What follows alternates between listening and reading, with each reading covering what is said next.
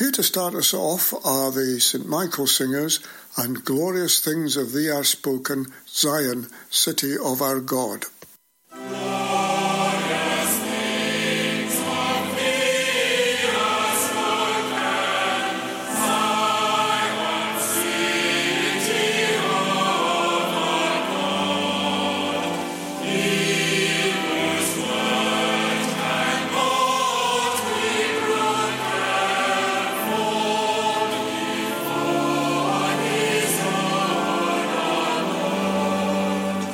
Oh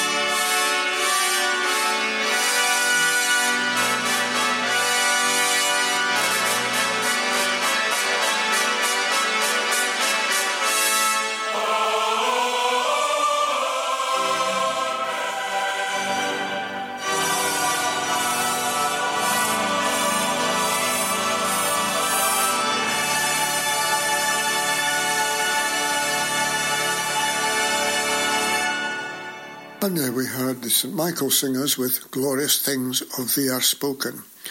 The words for that one were written by John Newton. He also wrote the words for Amazing Grace. But let's go over to David to see what Malcolm Guite has for us this morning. Malcolm Guite has written a series of poems based on some of George Herbert's poetic themes. This week we hear Malcolm reading his sonnet about bliss, and it's followed by the choir boys singing In Paradisum from Fauré's Requiem. Bliss. Softness and peace and joy and love and bliss. Love made this way and lifts us up each stair. Our Maker knows that we were made for this, the utter bliss that heaven loves to share. We glimpse it sometimes in another's eyes. We taste it sometimes on the tongues of prayer. It takes us wholly, takes us by surprise, but grasping it, our arms clasp empty air. Our bliss has vanished with a word of promise, a sweet come-hither wave that offers more. Each ecstasy has been a farewell kiss that left us weeping on the hither shore. Yet every passing moment whispers this: eternity shall love us into bliss.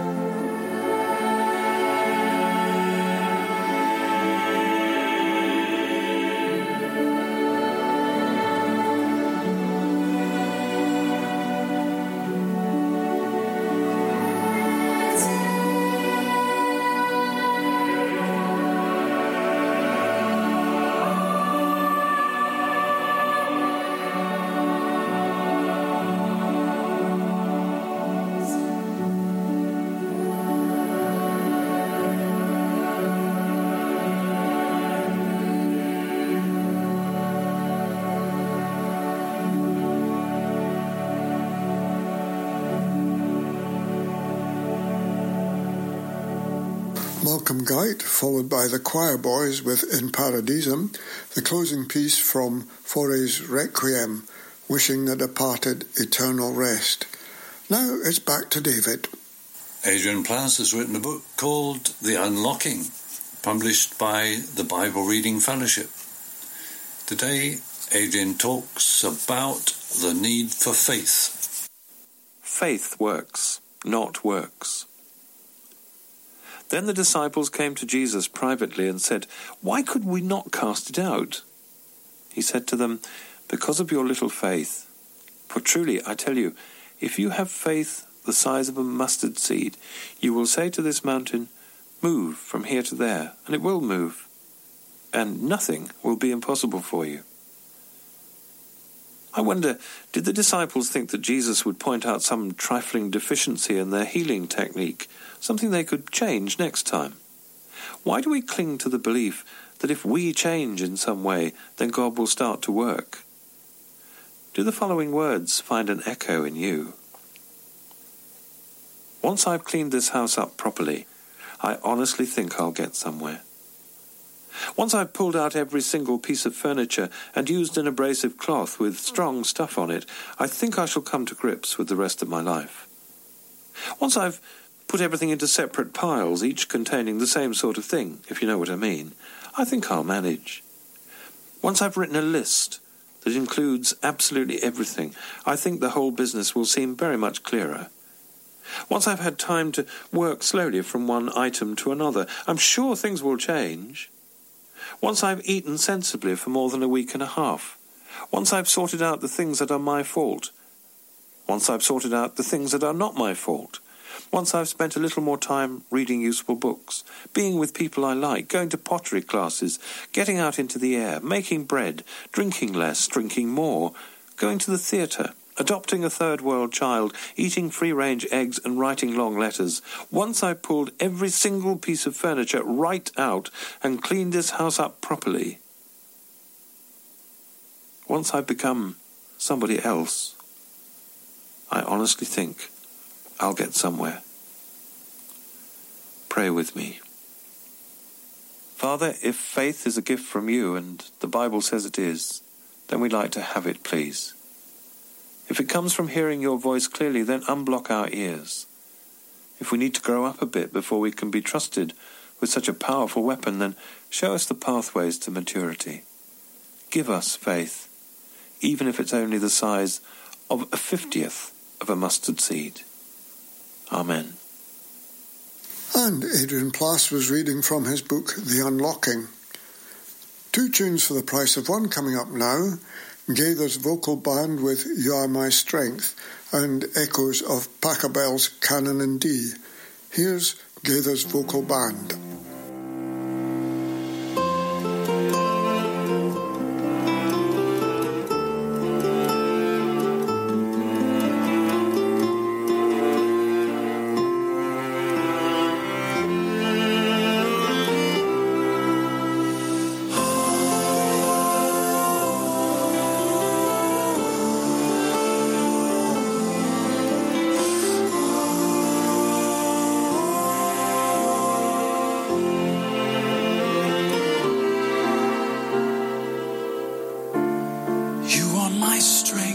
When I am weak, you are the treasure that I seek. You are my all in all. And seeking you as a precious jewel, Lord, to give up, I'd be a fool. You are my all in all.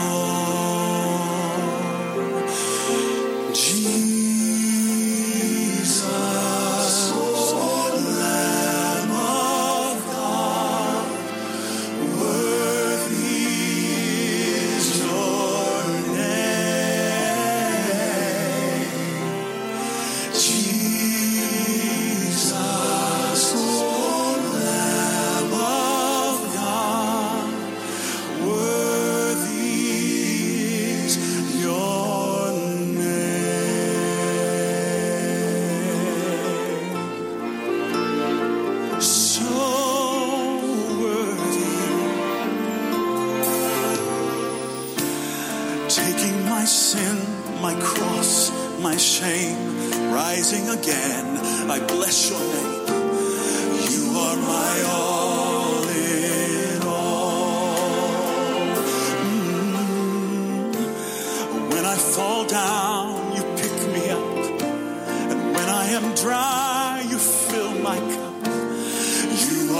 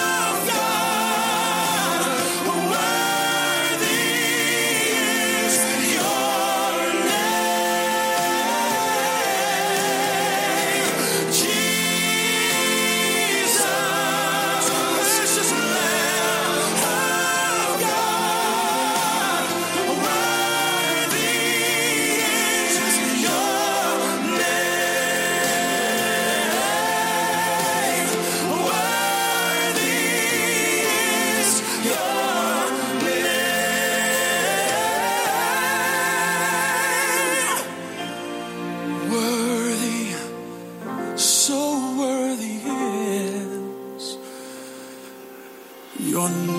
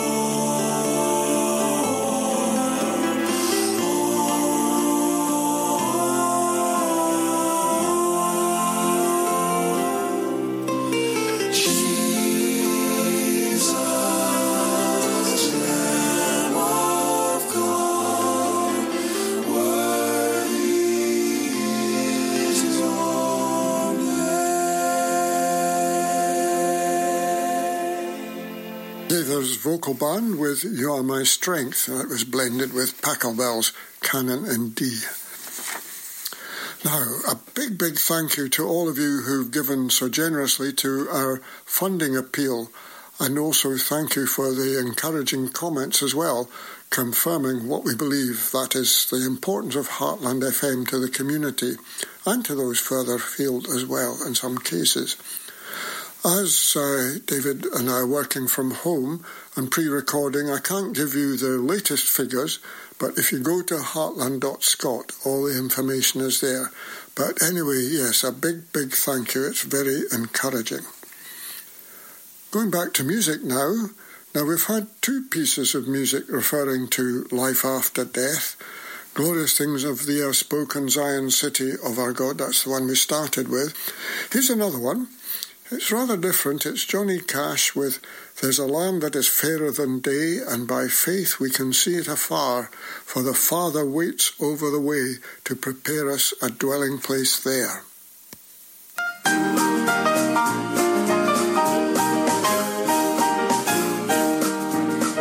There's a land that is fairer than day, and by faith we can see it afar. For the Father waits over the way to prepare us a dwelling place there. In the sweet by and by, we shall meet on that beautiful shore. In the sweet by and by, we shall meet on that beautiful shore.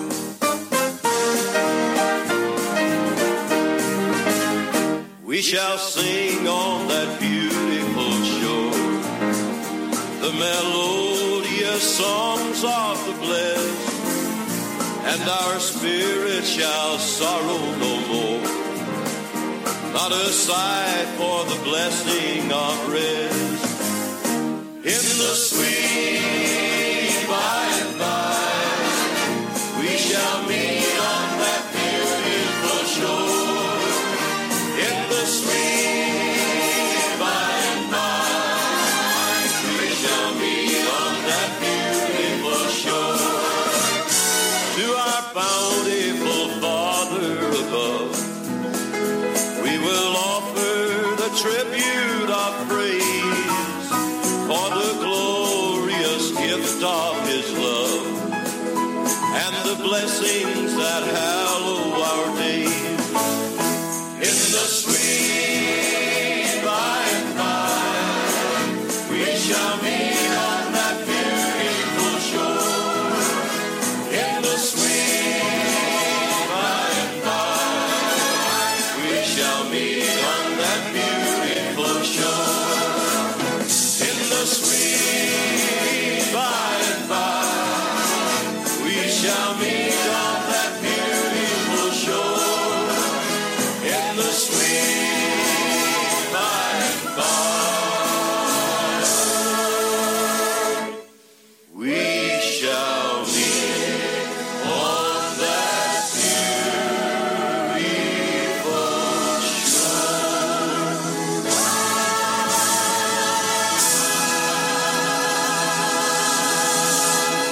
Johnny Cash in good form there with There's a Land That Is Fairer Than Day. Sometimes it's known as In the Sweet By and By. I checked up on it and that song was written more than 150 years ago. But let's get back to David. Sarah Perry is a novelist who grew up in Essex and had a strict Baptist upbringing. Sarah describes to Michael Barclay the influence her parents had on her life. Your childhood in Essex, Sarah Perry, sounds a bit like the setting of one of your novels. You're the youngest of 5 daughters and you were brought up in a strict Baptist chapel. Lots of rules. You said you grew up in 1895, I think. Yes, that is the most accurate description I can think of. And music was such a vital part of it. I think people would like to think of my childhood as having been shorn of beauty and culture, and that's very much not the case. It's just the beauty and culture sort of stopped in about 1900. So I was constantly surrounded by classical music, and one of my happiest memories is that my father took me out of school when I was about 12 to go to the proms, and we arrived very early and we queued for promenade tickets to stand right at the rail. You know, you could practically be flicked by the conductor's tailcoat to hear the choral symphony, Beethoven's choral symphony, and it's one of the formative experiences of my life, really.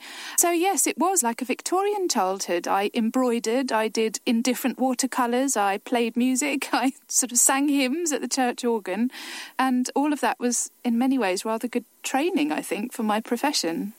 Was there a terrible conflict when you broke away from your parents' Baptist beliefs? No. Or perhaps you didn't? No, not at all. I'm the youngest, and I think it is often the case with parents that they sort of practice on their elder children. And so by the time I was expressing grave concerns about things like the literal interpretation of Scripture and, you know, doctrines regarding gay marriage and so on, they were accustomed to the idea that their children were acquiring their own consciousness and their own path towards or through faith. This isn't to say that we don't have spirited debates, but there was no great fracture in the way that one might have if one was a cult member, for example, where, you know, if you step a toe out of line, you don't see your family again. So I'm very grateful for the fact that we've managed to remain close whilst avoiding certain subjects over the dinner table. Well, maybe that was an advantage of being the youngest. I was the oldest, and I would say I practiced on my parents for my brothers.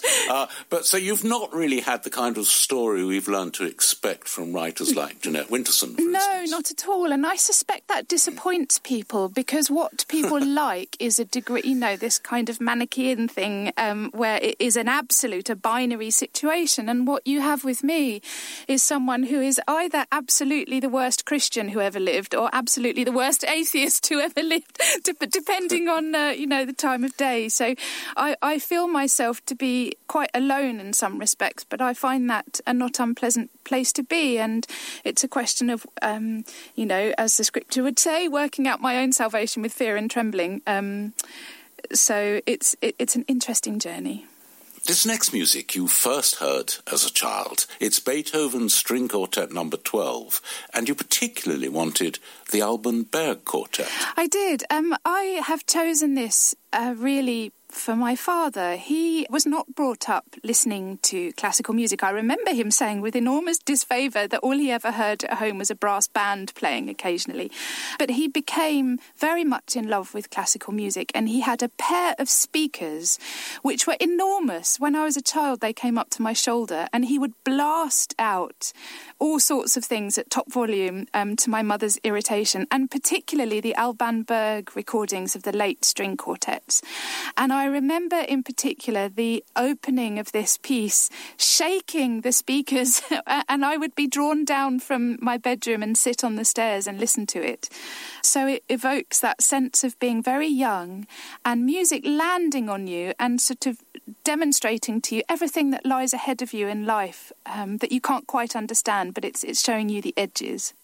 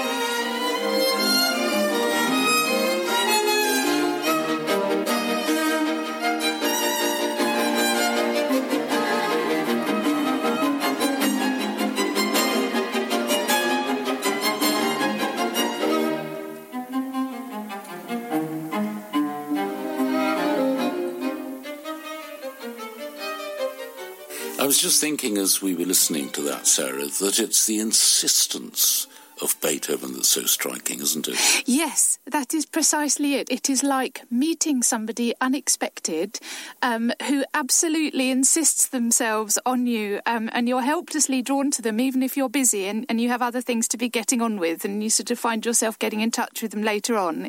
That's what Beethoven does. And as soon as that opening chord played, I had tears kind of coming down my cheeks in this feeling of a prizing open of memory and feeling, and it does it every time. It's quite extraordinary. The Alban Quartet with the first movement of Beethoven's String Quartet number 12 in E-flat. And Sarah Perry was talking to Michael Barclay. I'm not going to stick with Beethoven for the music. In fact, Sarah mentioned in her piece the Beethoven's Choral Symphony, and here's one of the tunes from it. The All Souls Orchestra and Singers with Sing to God New Songs of Worship.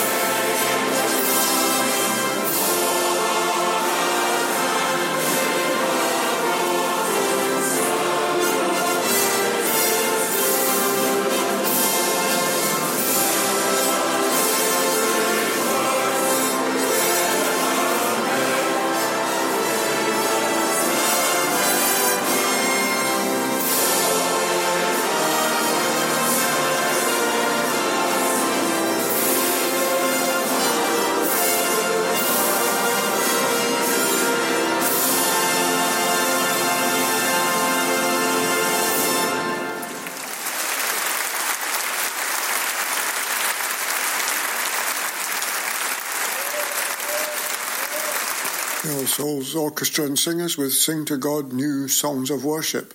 And that tune is sometimes associated with the European Union nowadays as a sort of theme tune.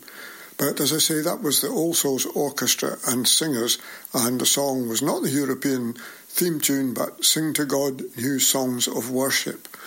But now it's over to you again, David. Larry and Judy Gentis live in Kirkmichael and go to Pitlochry Baptist Church. Today, Judy imagines herself to be Lydia, as described in the New Testament book, The Acts of the Apostles. Hello, my name is Lydia, and I sell fabric in the city of Philippi, but not just any old fabric, the highest quality purple fabric. But now on with my story. I am not a Jew, so I do not adhere to their customs.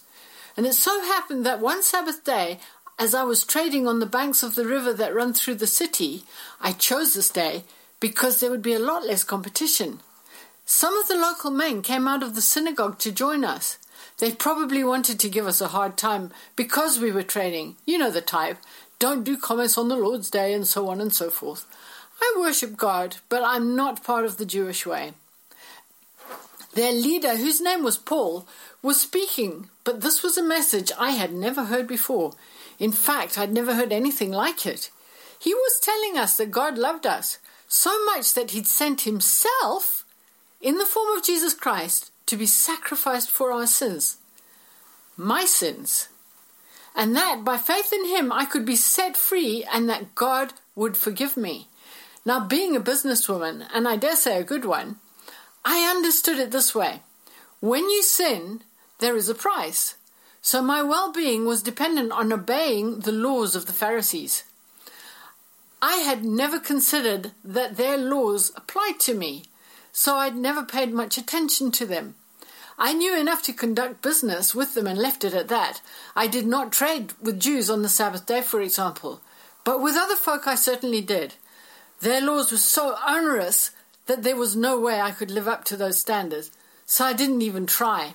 I was never going to be one of the chosen people, so what did it matter? Now here is this Paul telling me that actually I can be forgiven by faith in this God, and I can be redeemed and be baptized in his name. He was so compelling, I was convinced that what he was telling me was the truth, and I went and told my family and servants, and they chose to be baptized with me. Something about that baptism, I felt like God himself had touched me that day. I will never forget it. When I came up out of the water, I knew I had been set free. Paul and his companions were traveling through the region, so I prevailed upon them to come and stay at my house. As we were going there, a slave girl started to follow us. She was obviously not normal. Her eyes were completely blank. But she would not leave us alone. She kept shouting out that these men were the servants of the Most High God and would show us the way to salvation. She was making a lot of money for her owners because she could foretell future events.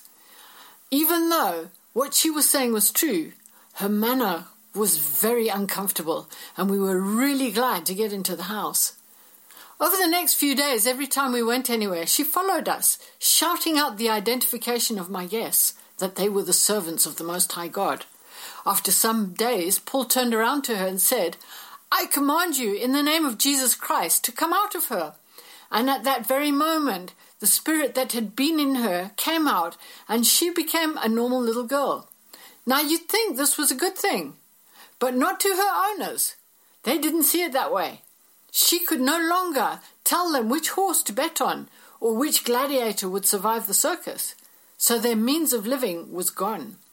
They were so enraged that they stirred up all the city against Paul and his companions.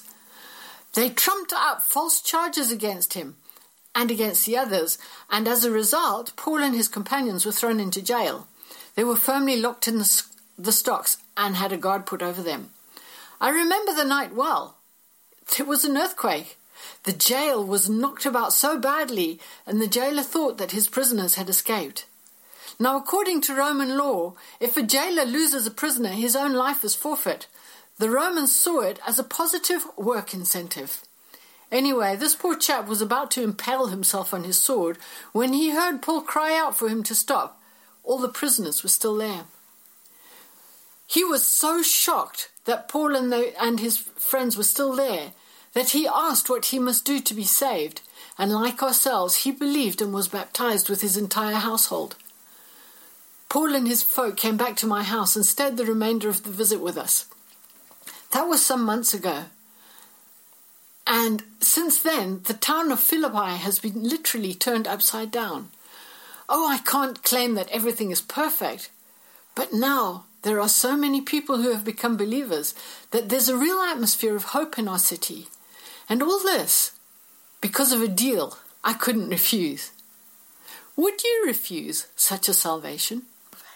This comes from the book of Acts, chapter 16, verses 13 to 40. Judy Gentis there, imagining herself as Lydia, living in Philippi at the time when St. Paul was imprisoned there, albeit very briefly, as we heard. Now, here are the Seekers with an old gospel song, Just a Closer Walk with Thee.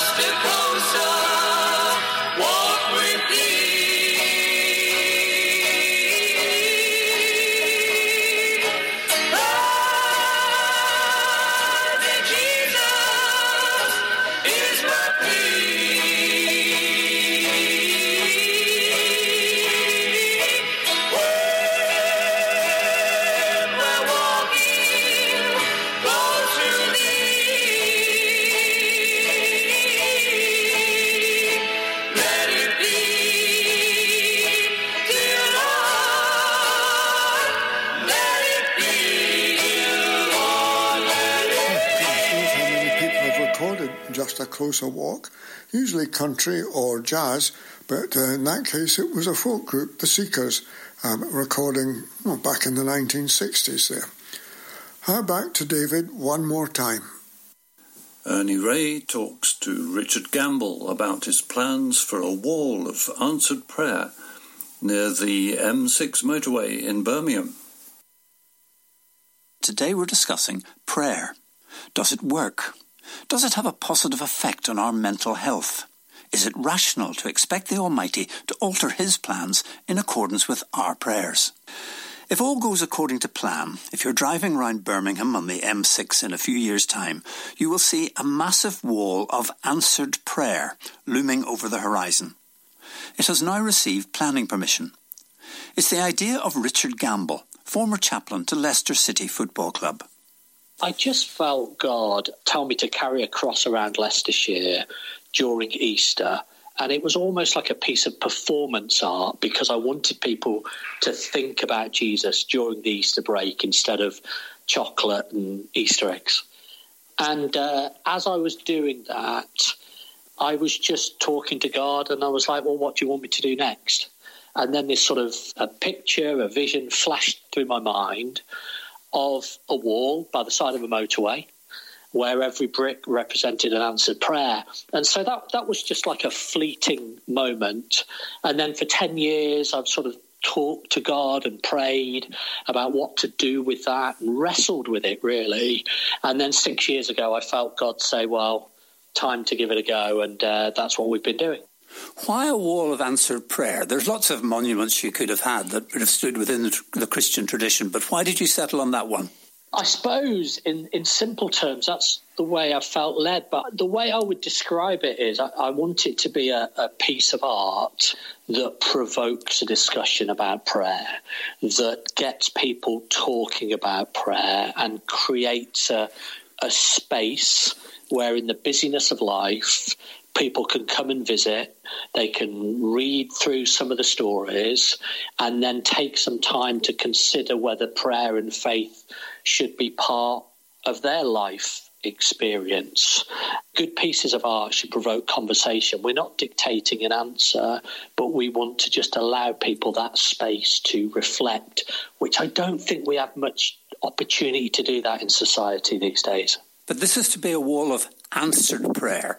And many people would say, well, prayer is about a lot more than just getting God to do things for us. Yeah, absolutely agree. Couldn't agree more. I mean, what we're not proposing is a transactional God or a supermarket God that you just present your shopping list to. I believe that God is interested on us going on a journey with him and building a deeper relationship with him.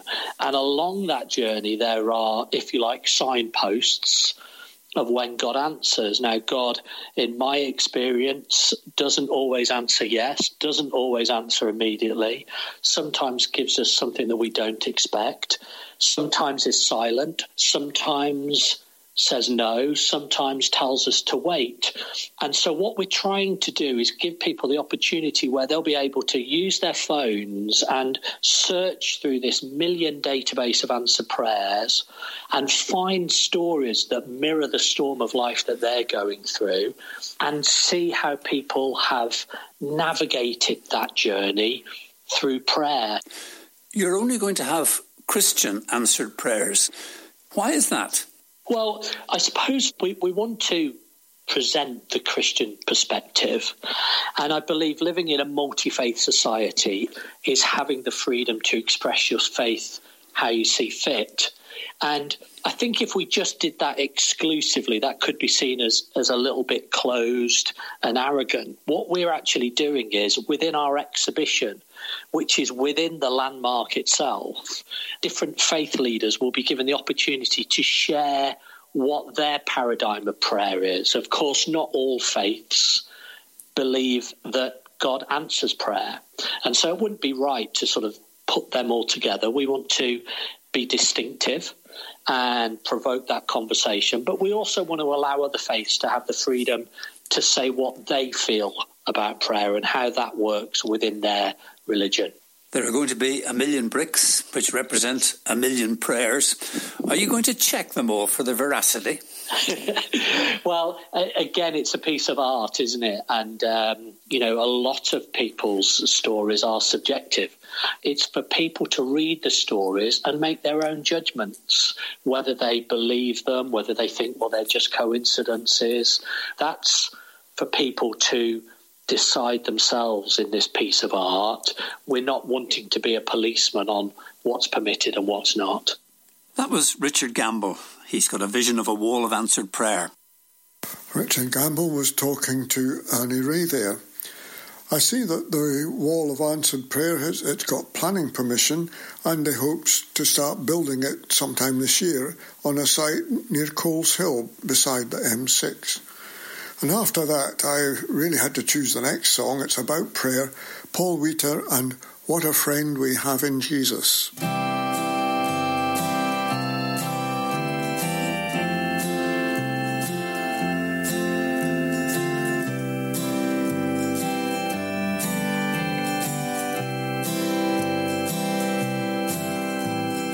What a friend we have in Jesus.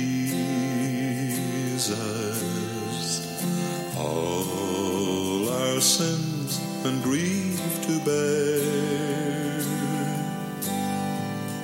What a privilege to carry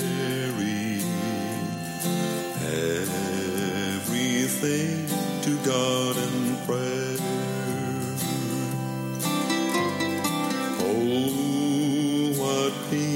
We often forfeit. Oh, what needless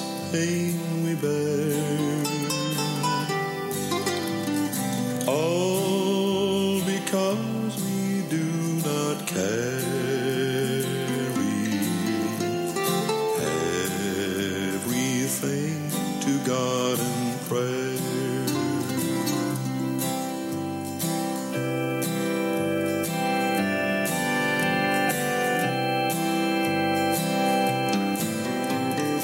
Are we weak and heavy laden,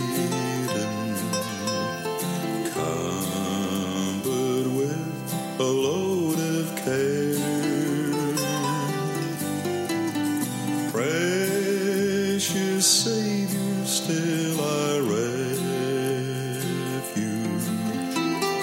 Take it to the Lord in prayer. Do thy friends despise, forsake thee? Take it to the Lord in prayer. In his arms he'll take and shield thee. Thou wilt find a solace